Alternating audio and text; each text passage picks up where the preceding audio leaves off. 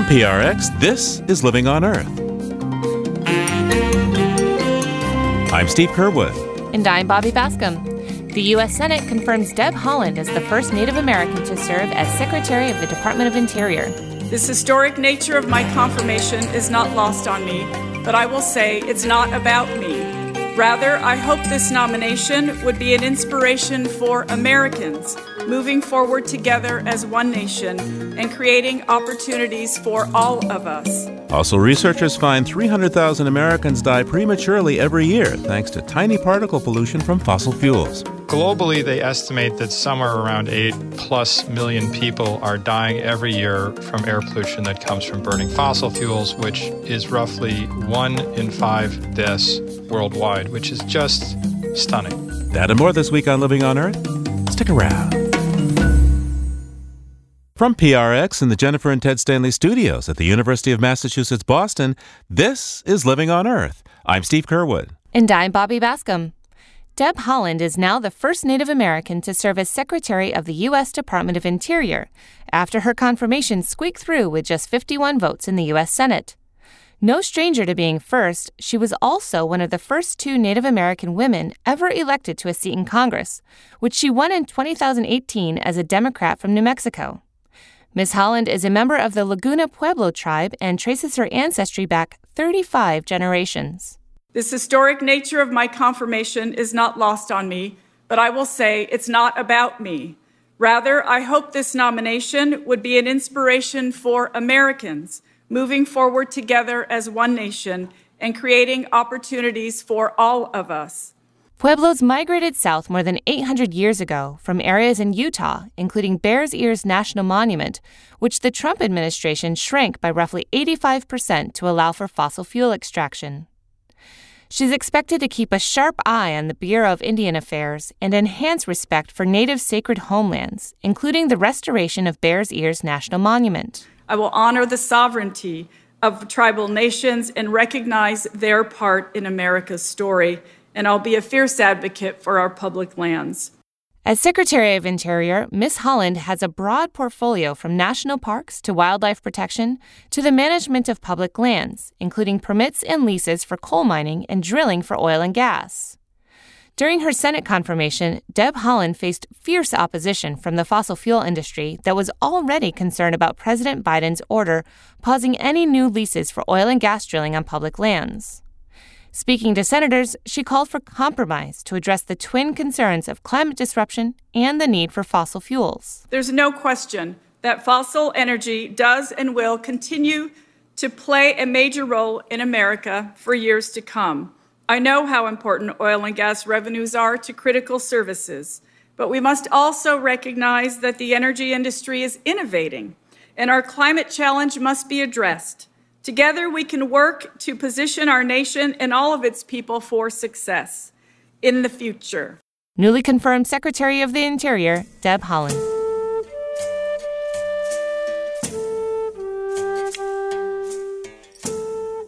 While the COVID-19 pandemic killed more than 500,000 Americans over the last year, a new report finds that every year some 300,000 or more Americans suffer premature deaths directly from burning fossil fuels. Fossil fuels like diesel and coal generate fine particles that can invade lungs and lead to a wide range of health problems, including strokes, heart attacks, asthma, as well as higher death rates from COVID. Worldwide, researchers found 8 million premature deaths are linked to fossil fuels. The study used methods that exclude other sources of fine particulates and was recently published in the journal Environmental Research. The work was conducted jointly by Harvard University and the universities of Birmingham and Leicester in the UK. Joining us now is pediatrician Aaron Bernstein, the interim director of the Center for Climate, Health, and the Global Environment at Harvard, though he did not work directly on this study. Dr. Bernstein, welcome back to Living on Earth. Great to be with you, Steve. So this study measured the impact of particulate matter, small ones, 2.5 microns, only from fossil fuel combustion. Describe to me exactly what this study looked at. Yeah, so these authors wanted to understand not what air pollution outside in total does to health. They wanted, as you pointed out, to understand what the proportion of that pollution that comes from burning fossil fuels does to human health. By the way, explain what is a premature death? So premature death is essentially someone dying before they rightly should. And at a population level, we know that in any given year, people die at certain ages. But when there's more pollution, we see people dying at ages earlier than those usual ages. The numbers that they have here of 350,000 premature deaths every year in the United States, that is an astonishing number. What about around the rest of the world? Yeah, so globally, they estimate that somewhere around 8+ million people are dying every year from air pollution that comes from burning fossil fuels, which is roughly 1 in 5 deaths worldwide, which is just stunning. Now, who do these fossil fuel particulates affect the most? What kinds of populations or groups of people are most at risk? Yeah, it's unfortunately everybody who can least afford it. So research has shown quite clearly that anyone with a chronic medical condition, particularly people with heart disease, lung disease, are at risk. People who are pregnant their pregnancies are at risk from this air pollution. There's lots of evidence that children with asthma will get sicker, and there's even some evidence that this air pollution may be causing asthma. We know this air pollution causes lung cancer, and there's a whole host of other nasty stuff that's coming into clear focus around the effects of this air pollution on brain health, including on dementia, potentially contributing to diabetes. I should mention, important to your question of who's affected most, is that it turns out that pollution and poverty are really close bedfellows. And so regardless of where the air pollution happens, it's pretty much universally the case that people who are less well off are breathing more. In the United States, we have definitive evidence that people of color, particularly Black Americans and Latinx Americans, breathe more air pollution than the rest of us. And they are also least responsible for its production, meaning that they consume less goods that, in their production result in the production of these air pollutants. Dr. Bernstein, what parts of the United States and the world are most at risk from these premature deaths from fossil fuel particulates? Yeah. So this study and others have shown that the places that are really suffering most from this air pollution are in Asia, particularly in China and India and Southeast Asia, where the lion's share of the mortality from outdoor air pollution is happening. Now, interestingly, Steve, we've cleaned up the air in the United States dramatically. Everyone's air quality has gotten better. The latest research shows, unfortunately, that the gains have not been equally shared, that in fact, white Americans have benefited most, whereas Black Americans and Latinx Americans have certainly benefited, but not as much in the past several decades. But one of the consequences of us cleaning up our air is that we've exported the pollution. So there's been research now looking at how, as manufacturing bases have moved, from richer countries to low and middle income countries, that the pollution controls in those places are often less good, and the pollution that's being generated there is substantial. And in some research, for instance, China is certainly the place where the most deaths are occurring for goods that are serving people not in China. And the EU and the US are the largest purchasers of those goods. How fair, Dr. Bernstein, is it to say, never mind climate change, global warming from fossil fuels, just look at the health effects of burning fossil fuels? Well, I think, there's an interesting history here, Steve. So in the realm of climate change, the kind of health wins we get when we come off fossil fuels that this study shows are what are called the co-benefits, right? That's the term that people use. These benefits aren't really the co-benefits. They are the health benefits of climate action.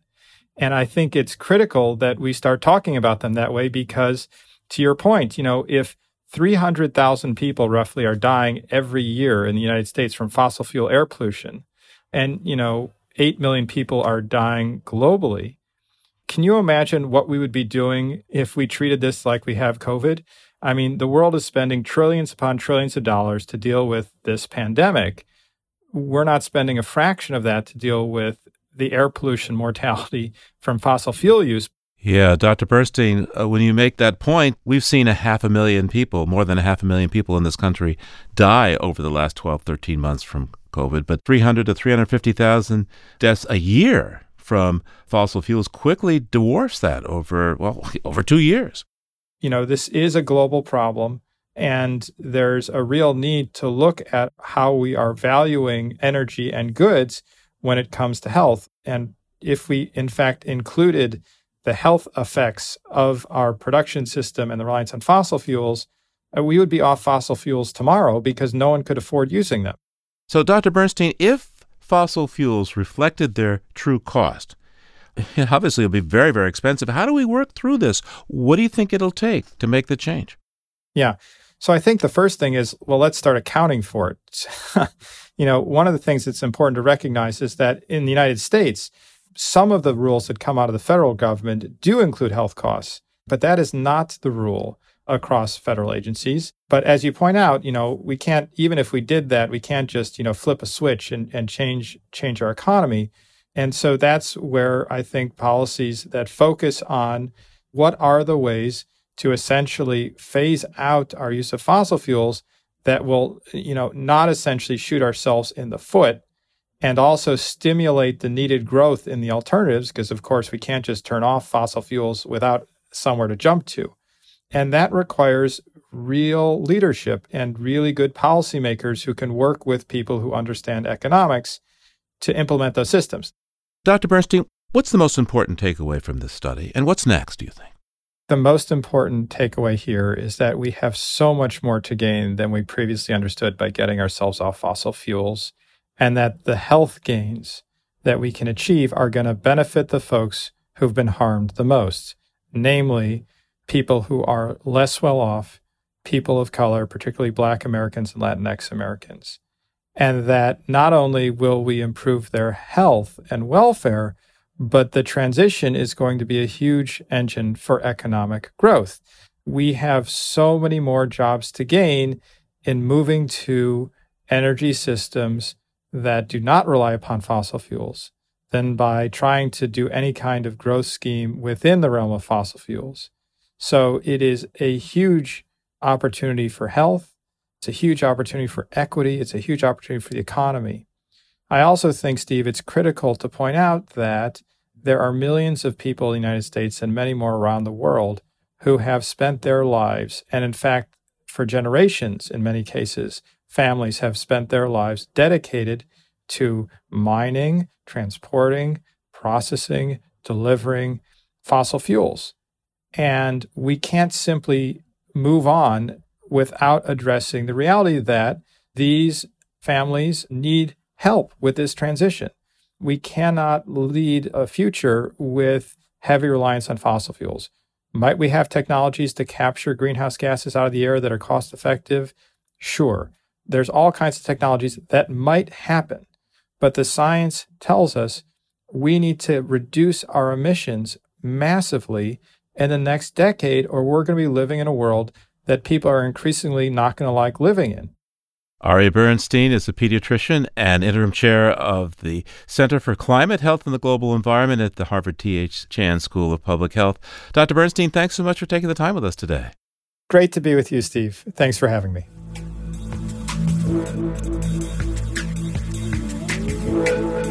Author and New York Times food writer Mark Bittman says nothing is more important than food, and you can't have a serious conversation about food without talking about human rights, climate change, and justice.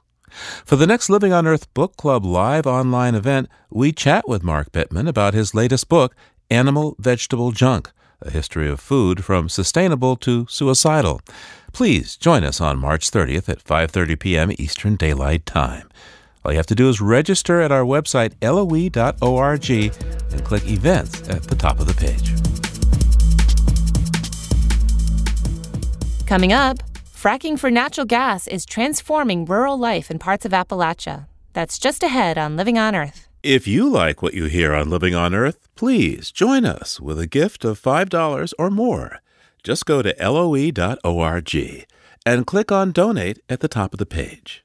And thank you.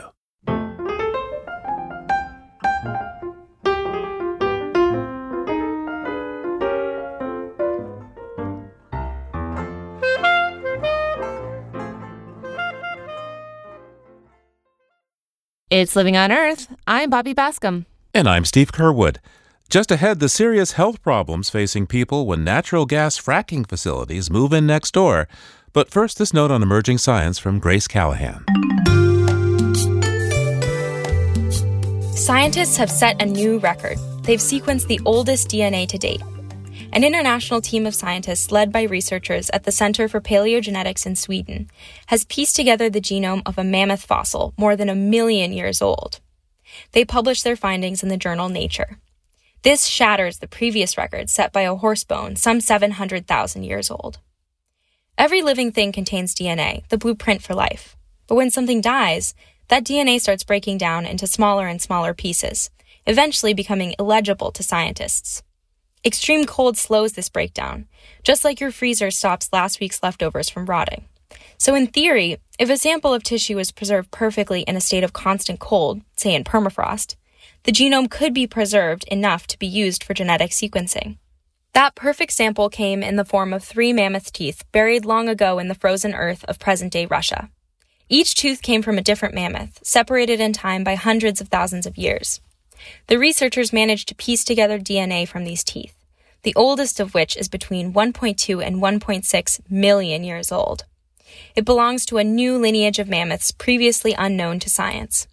Scientists called their discovery the Krestovka mammoth, named after the village near which the tooth was discovered. This new lineage is providing surprising insights into the evolution of later mammoth species. Columbian mammoths, named for Christopher Columbus, lived in North America until the end of the last ice age, about 11,500 years ago. This new genetic evidence suggests that Columbian mammoths were actually hybrids between the Krestovka mammoth and the Eurasian steppe mammoth. This is the first evidence of hybrid speciation ever observed in ancient DNA. The sequencing of DNA over 1 million years old is a thrilling development in the world of paleontology.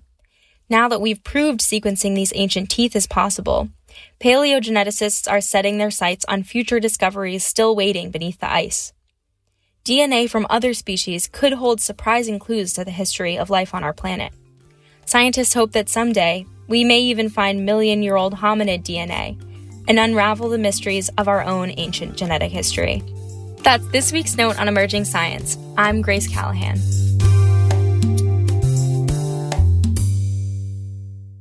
When fracking facilities move in next door, they can completely upend rural life for many people. And there are serious health concerns associated with the chemicals used for fracking. Typically, a cocktail of generally toxic chemicals in water is injected into bedrock to create cracks through which oil and natural gas can be extracted. The chemicals each company uses are proprietary information, not available to the communities where fracking occurs. But the water, air, and people can be sampled to get a sense of what chemicals are present. And in a 5-part series for Environmental Health News, investigative reporter Christina Maruzic did just that. In addition to water and air testing, she took urine samples from 5 different families over the course of 9 weeks during the summer of 2019. Each of the families had at least 1 child in the home. Christina sent the samples to the University of Missouri to analyze them and compared the chemical body burden for each of the families living near fracking with the national average. The results show very high levels for many of the 40 chemicals and chemical breakdown products they tested for, including benzene, styrene, and toluene. In some of the children they tested, they found chemical levels more than 90 times higher than the national average, higher even than in an adult smoker. Christina started by telling me about a family that moved to the area in search of a peaceful place to raise their children. So the Bauer Bjornsson family, the mom, Lois, and the dad, Dave, originally lived in Pittsburgh's North Side, which is like a trendy neighborhood close to downtown here. And when they knew they were going to start a family, they wanted more space. So they started looking for houses a little further away from the city.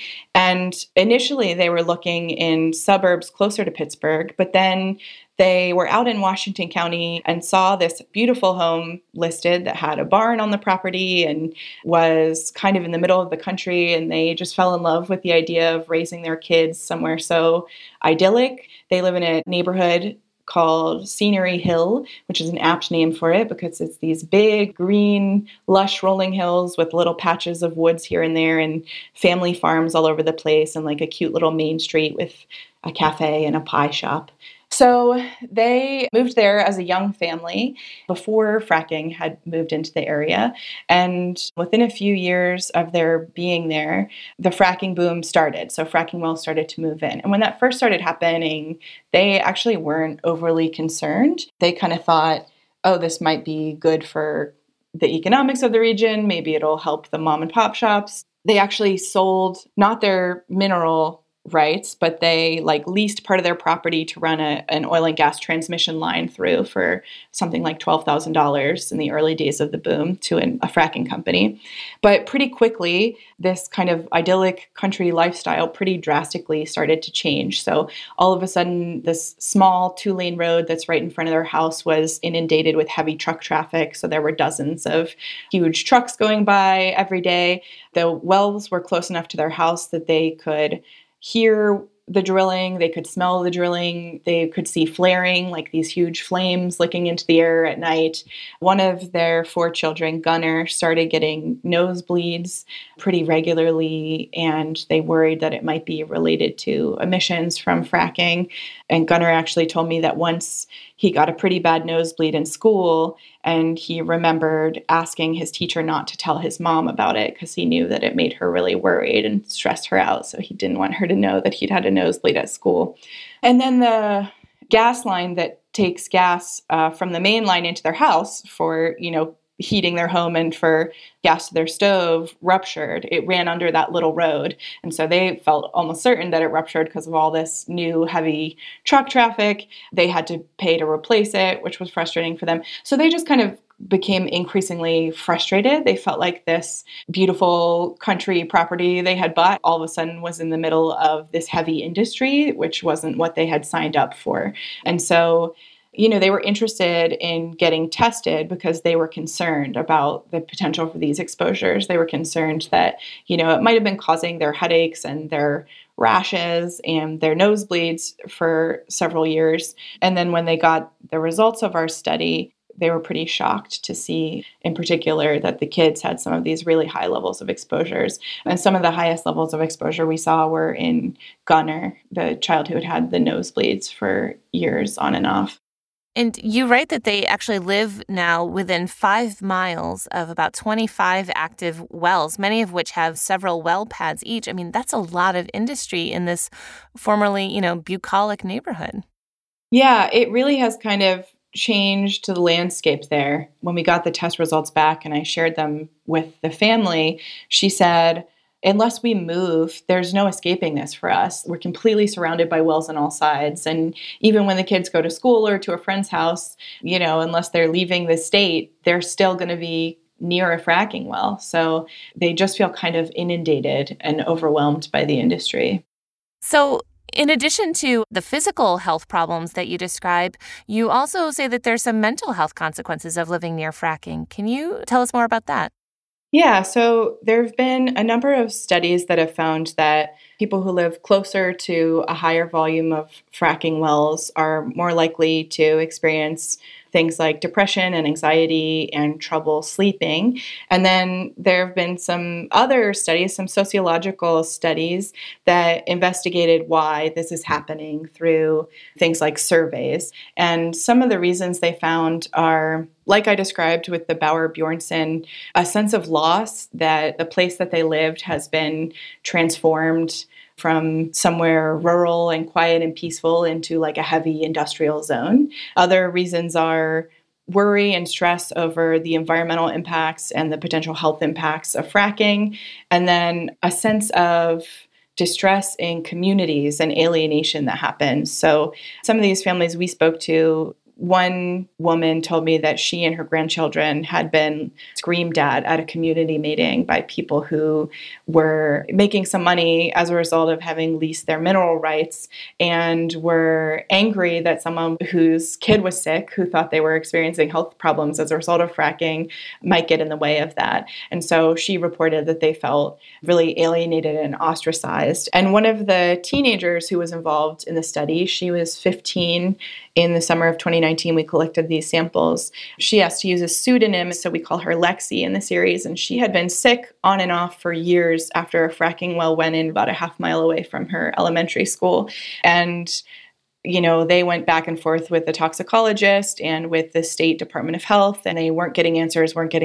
And eventually, their toxicologist found that Lexi had been exposed to benzene, but her toxicologist at this time suggested that the course of treatment was to remove her from the source of exposure, which was her school, as far as they knew. So it's a single grandmother raising Lexi and her brother. And she was just like, what am I supposed to do? Do I pull them out of school? Do we move? And her toxicologist at the time said she likely had a particular sensitivity to benzene. And I should back up and say, at the beginning of all this, when she started getting sick and they went to just their primary care doctor, they had tried everything. They had switched their detergent. They had ripped up all the carpeting in their house. They tried food elimination diets. They had tried thing after thing after thing, and nothing was helping. And then it eventually came out that she had been exposed to benzene and that she had a particular sensitivity to benzene exposure. And she had a really hard time at school. She wore an air monitor that would make noise if the levels of VOCs got above a certain limit. But then that became embarrassing for her. She was in middle school at the time, and it would make this loud noise, and then all of her classmates would know, and then her teachers would be frustrated because that was disruptive, and they would ask her to leave. She got violently ill at school and vomited in front of everyone. So she felt like she just became that sick girl. And then she had fellow classmates saying things to her are you just making this all up? Are you lying? My mom says you're lying about this to get attention, or the rest of us would all be sick if this was really happening. So how come you're the only one sick? And she told me that she had experiences where she went to a friend's house on a couple occasions, and the friend's parents wouldn't stop grilling her about, tell the truth. Are you making this up? Are you really sick? And they eventually moved because they felt so ostracized in this community. And they had moved when we did our testing. And unfortunately, we still found evidence that Lexi was being exposed to benzene. So they were left feeling really frustrated. And Lexi in particular reported a lot of mental health impacts as a result of this. She developed anxiety. She got depressed because she felt like there was nothing that they could do about this. And she's someone who has just really struggled with the way that living around this industry has impacted her life as a young person. Well, you write about another family in your series. This one's a father and son, where the father was happy to allow fracking on his property some time back, but then kind of regretted that decision. Can you tell us more about that story? Yeah, so that is Brian Latkinich, and he's a single dad. His son, Ryan, lives at home with him. And they invited a fracking company to drill a well on their property kind of early on in the boom, around 2011. In Pennsylvania and in a lot of other states, there's something called a setback rule, which determines how far away a fracking well has to be from a home or a school. In Pennsylvania, that distance currently is 500 feet. But if a property owner waives their rights, then it can be closer. And that was something that Brian Latkinich opted to do. So the well pad was drilled about 400 feet from his house. And he was really gung-ho about this at the beginning. He described himself as a cheerleader for the industry because he was so excited about the royalties he was promised, and he thought that they were going to become millionaires and move the house and sell somewhere else and get something bigger. But then pretty quickly after the well went in, Brian and Ryan both started experiencing a whole slew of health problems, things like nosebleeds, rashes, trouble breathing, eye irritation. They've both had some pretty severe stomach problems. And at one point, Ryan, he was 9 years old at the time that we did our testing. And he had a level of hippuric acid, which is a biomarker for toluene in his urine that was more than 91 times as high as the U.S. median and almost 5 times as high as the U.S. 95th percentile. At the time the wells went in, he was really little. And a couple years after it had been drilled, he came out of the bathtub with sores all over his body. And that was the beginning of Brian's experience trying to work with state agencies here in Pennsylvania to get help for this. So he called the State Department of Environmental Protection. He called the State Department of Health. They had their water tested, and he has a private well.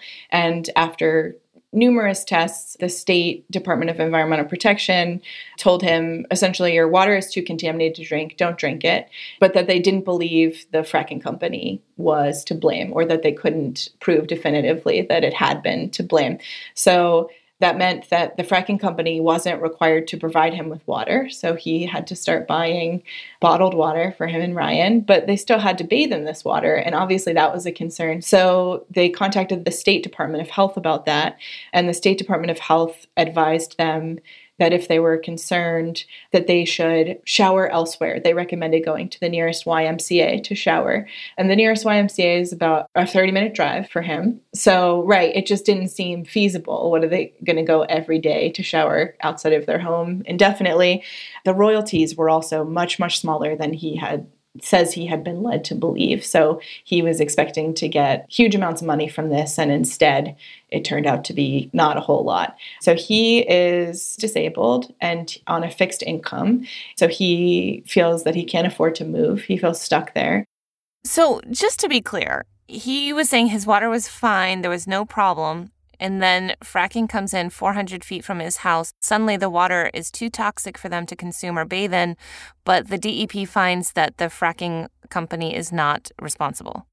Yeah, and that happens a lot. There was a big report by a newspaper, Public Herald, a couple of years ago that looked at all of the water complaints related to fracking in the state and found that more than 90% of the time when the Pennsylvania Department of Environmental Protection had investigated, they had ruled exactly like they did in Brian's case, which is that a fracking company couldn't be held liable for water contamination. So there are a lot of environmental advocates who are saying, something looks wrong here. How is it possible that all of these thousands and thousands of people have had their water contaminated and, there are fracking wells going in nearby? And so people obviously think that maybe that has something to do with it.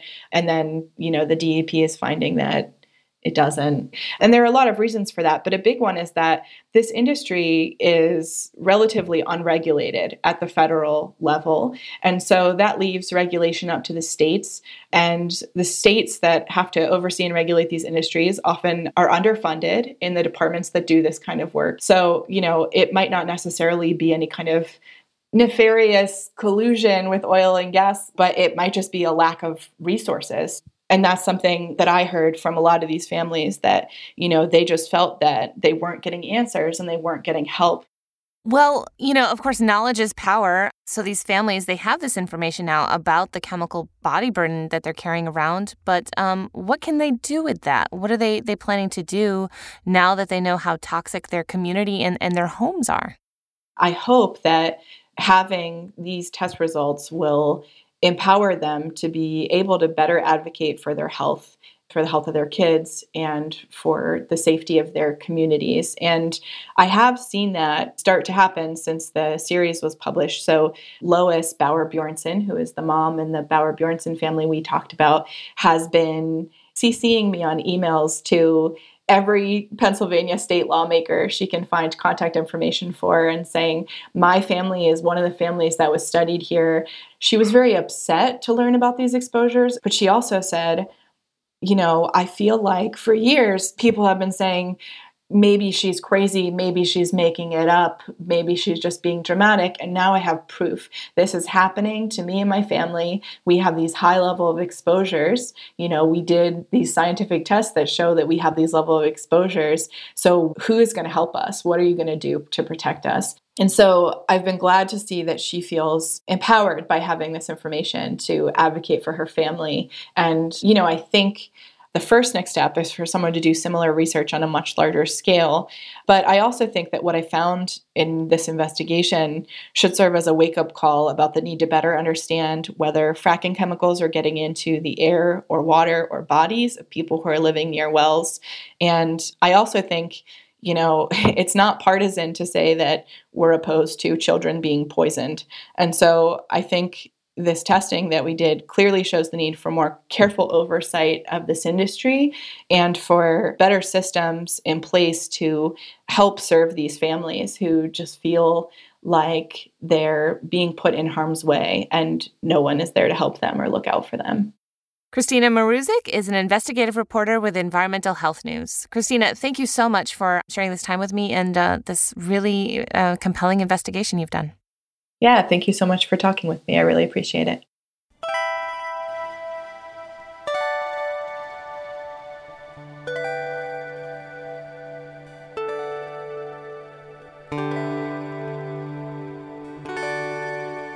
Coming up, one man's quest to buy a climate-friendly refrigerator. Keep listening to Living on Earth. Support for Living on Earth comes from Sailors for the Sea and Oceana, helping boaters race clean, sail green, and protect the seas they love. More information at sailorsforthesea.org. It's Living on Earth. I'm Poppy Bascom. And I'm Steve Kerwood. And it's time now for us to turn to Peter Dykstra for a look beyond the headlines. Peter's an editor with environmental health news at ehn.org and dailyclimate.org. On the line now from Atlanta. Hi there, Peter. How are you today? And what do you have for us? I've got some good news from the city of brotherly love, Philadelphia. They've announced a Lights Out initiative. Philly will turn off and dim its skyscraper lights during the spring and fall migratory seasons to make it easier for birds. It's estimated that anywhere from about 1/3 of a billion birds to a full billion birds die from building collisions each year. Yeah, but Philly's not the first city to do this, right, Peter? Yeah, that's what's cool about this program, established by the National Audubon Society in 1999. The first Lights Out city was Chicago. Philly would be the 34th for the Lights Out initiative. And just to remember, birds like to migrate at night and rest during the day, so it's pretty easy for them to get confused by bright lights. They ordinarily use the stars to migrate. Hey, what else do you have for us? Well, there's a big event in the insect world coming. It happens every 17 years, covering an area from Atlanta, the edge of it, up to the East Coast and out to Chicago. And that 17-year phenomenon is the emergence of Brood X, X as in the Roman number 10. That's when the loudest insect cacophony happens. It's when the cicadas called Brood X emerge from the ground and chirp and make noise for about a month. Well, here's a bit of tape from 17 years ago.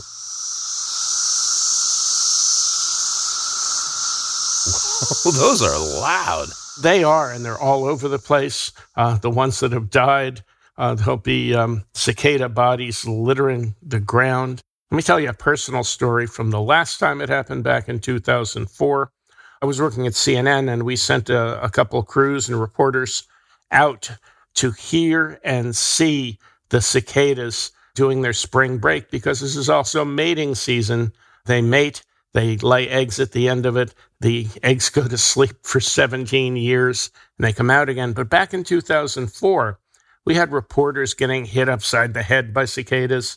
And in one memorable TV moment, there was a reporter doing a live wrap-up for her cicada story, and a cicada on national television flew straight into her mouth. So I imagine that she chewed and swallowed it the way many traditional cultures around the world do when the cicadas emerge. My memory is fuzzy on this one. I don't remember. I don't think she swallowed it, but there's so many cicadas littering the ground. You could scrape them up and make a soup. I wouldn't recommend it because it's not delicious, but it's low-cal, low-carb, sugar-free, gluten-free. Hey, let's take a look back into history now, Peter. Tell me what you see. March 22nd, 1989, kind of an unsung environmental tribute happened when the Basel Convention was ratified, outlawing some, but not all, transshipments of toxic waste and other potentially poisonous trash. The issues covered by Basel have grown, of course, with the huge upswing in electronic waste being shipped to China, Malaysia, and other countries for storage. And Basel has also looked to take on other issues, most recently the plague and the scourge of plastic waste around the world. Such a big one. Thanks, Peter. Peter Dykstra is an editor with environmental health news at ehn.org and dailyclimate.org. We'll talk to you again real soon. All right, Steve. Thanks a lot. Talk to you soon. And there's more on these stories on the Living on Earth website. That's LOE.org.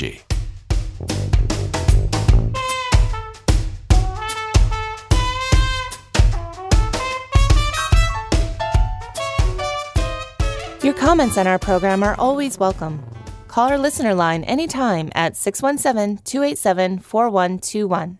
That's 617-287-4121.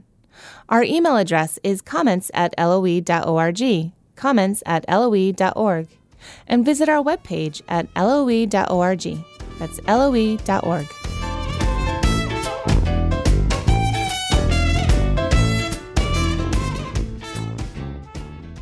The climate emergency is so vast a problem that individual actions alone can't solve it.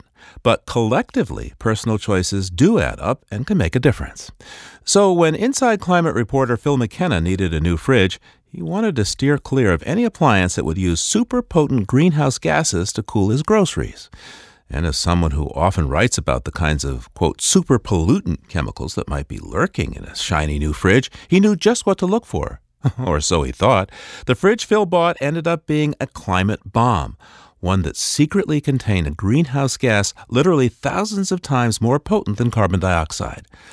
He wrote about his saga for Inside Climate News and joins me now from Cambridge, Massachusetts. Phil McKenna, welcome back to Living on Earth. Steve, thanks for having me.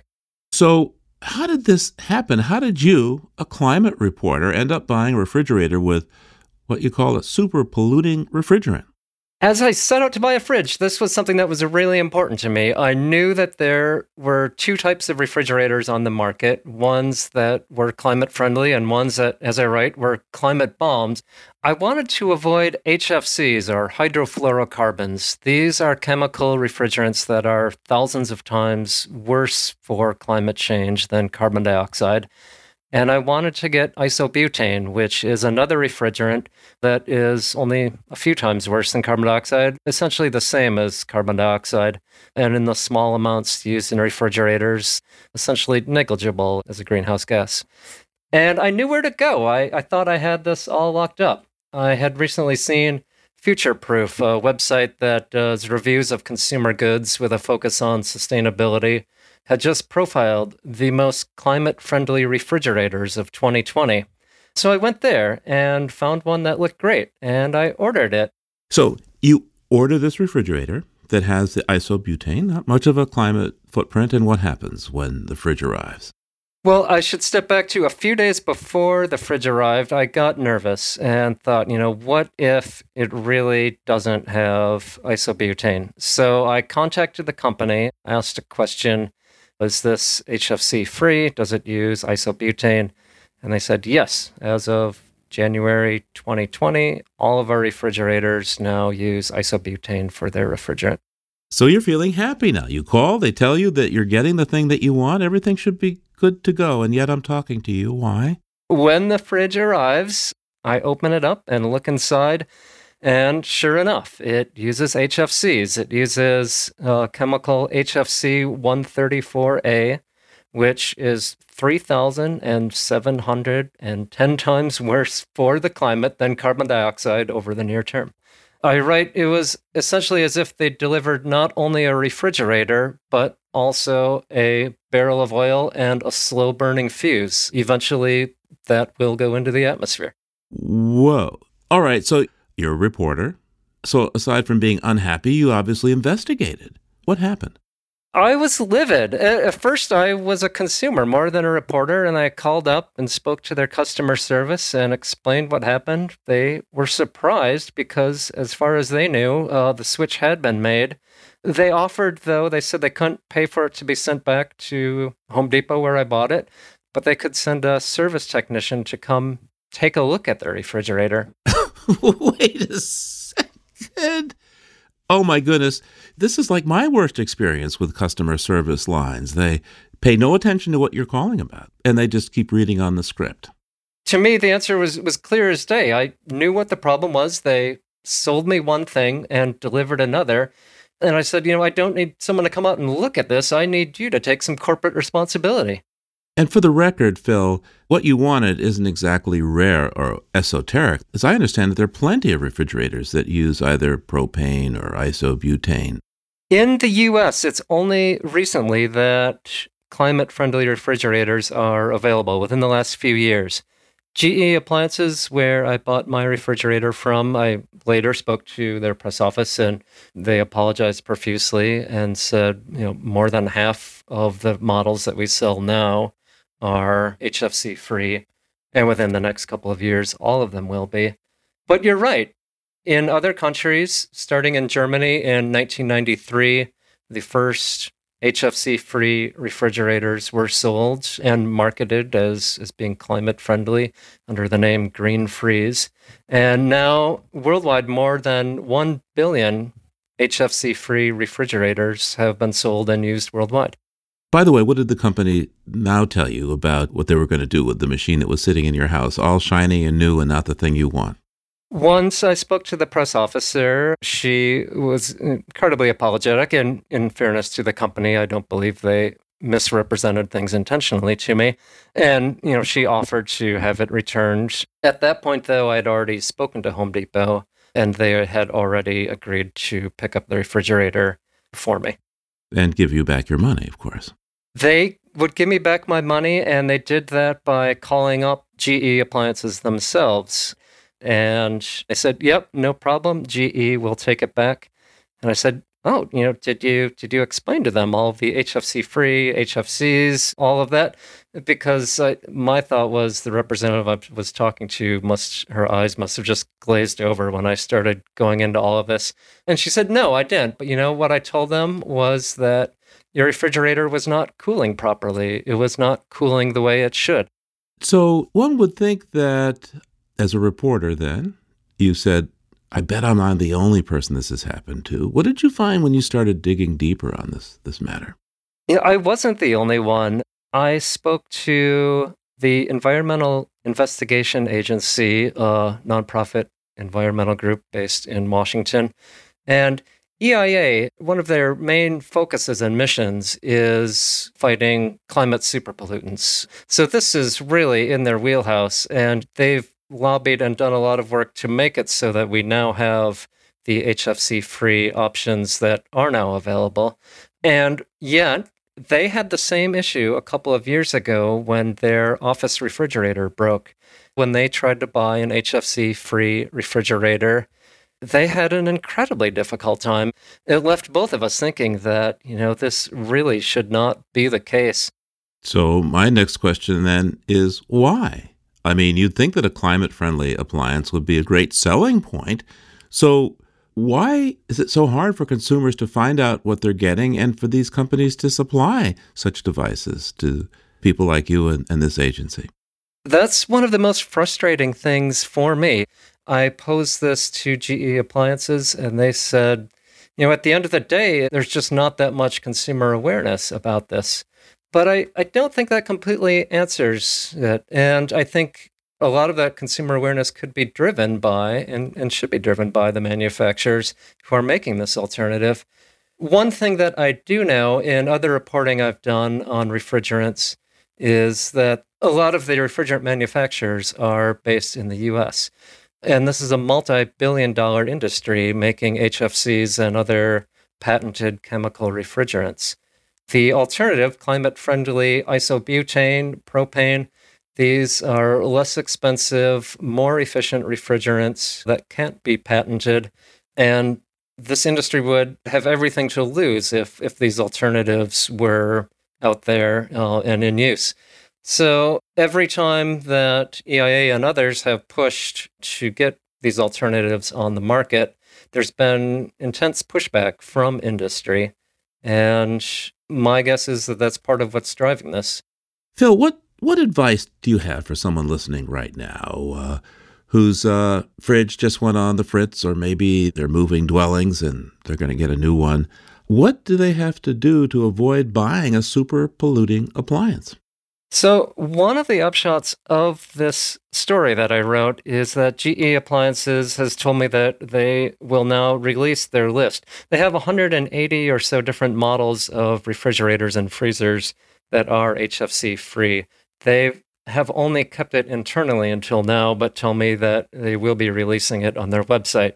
The other is that EIA, the Environmental Investigation Agency, has a website, HFC Free Refrigerators Buyer Guide, where you can go and look at potential models that you're interested in so that you do indeed get the climate-friendly refrigerator that you want.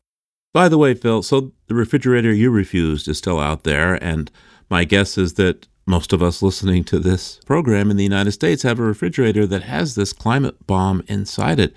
What's to be done when those refrigerators are to be retired? How can those gases be kept out of the atmosphere?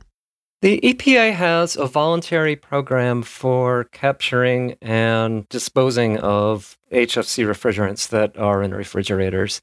And about 600,000 refrigerators in the U.S. each year go through this program, and the gas is properly disposed of.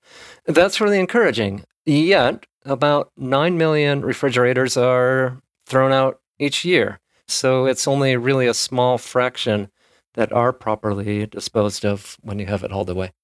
Well, thanks, Phil. Phil McKenna is a reporter for Inside Climate News. Thank you.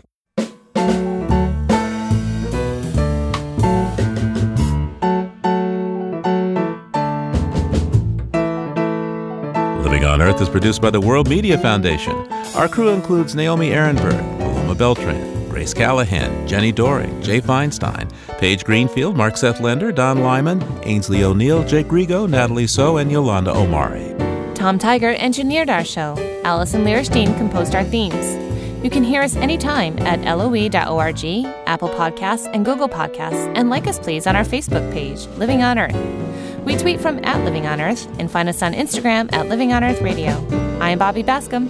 And I'm Steve Kerwood. Thanks for listening. Funding for Living on Earth comes from you, our listeners, and from the University of Massachusetts Boston, in association with its School for the Environment, developing the next generation of environmental leaders, and from the Grantham Foundation for the Protection of the Environment, supporting strategic communications and collaboration in solving the world's most pressing environmental problems.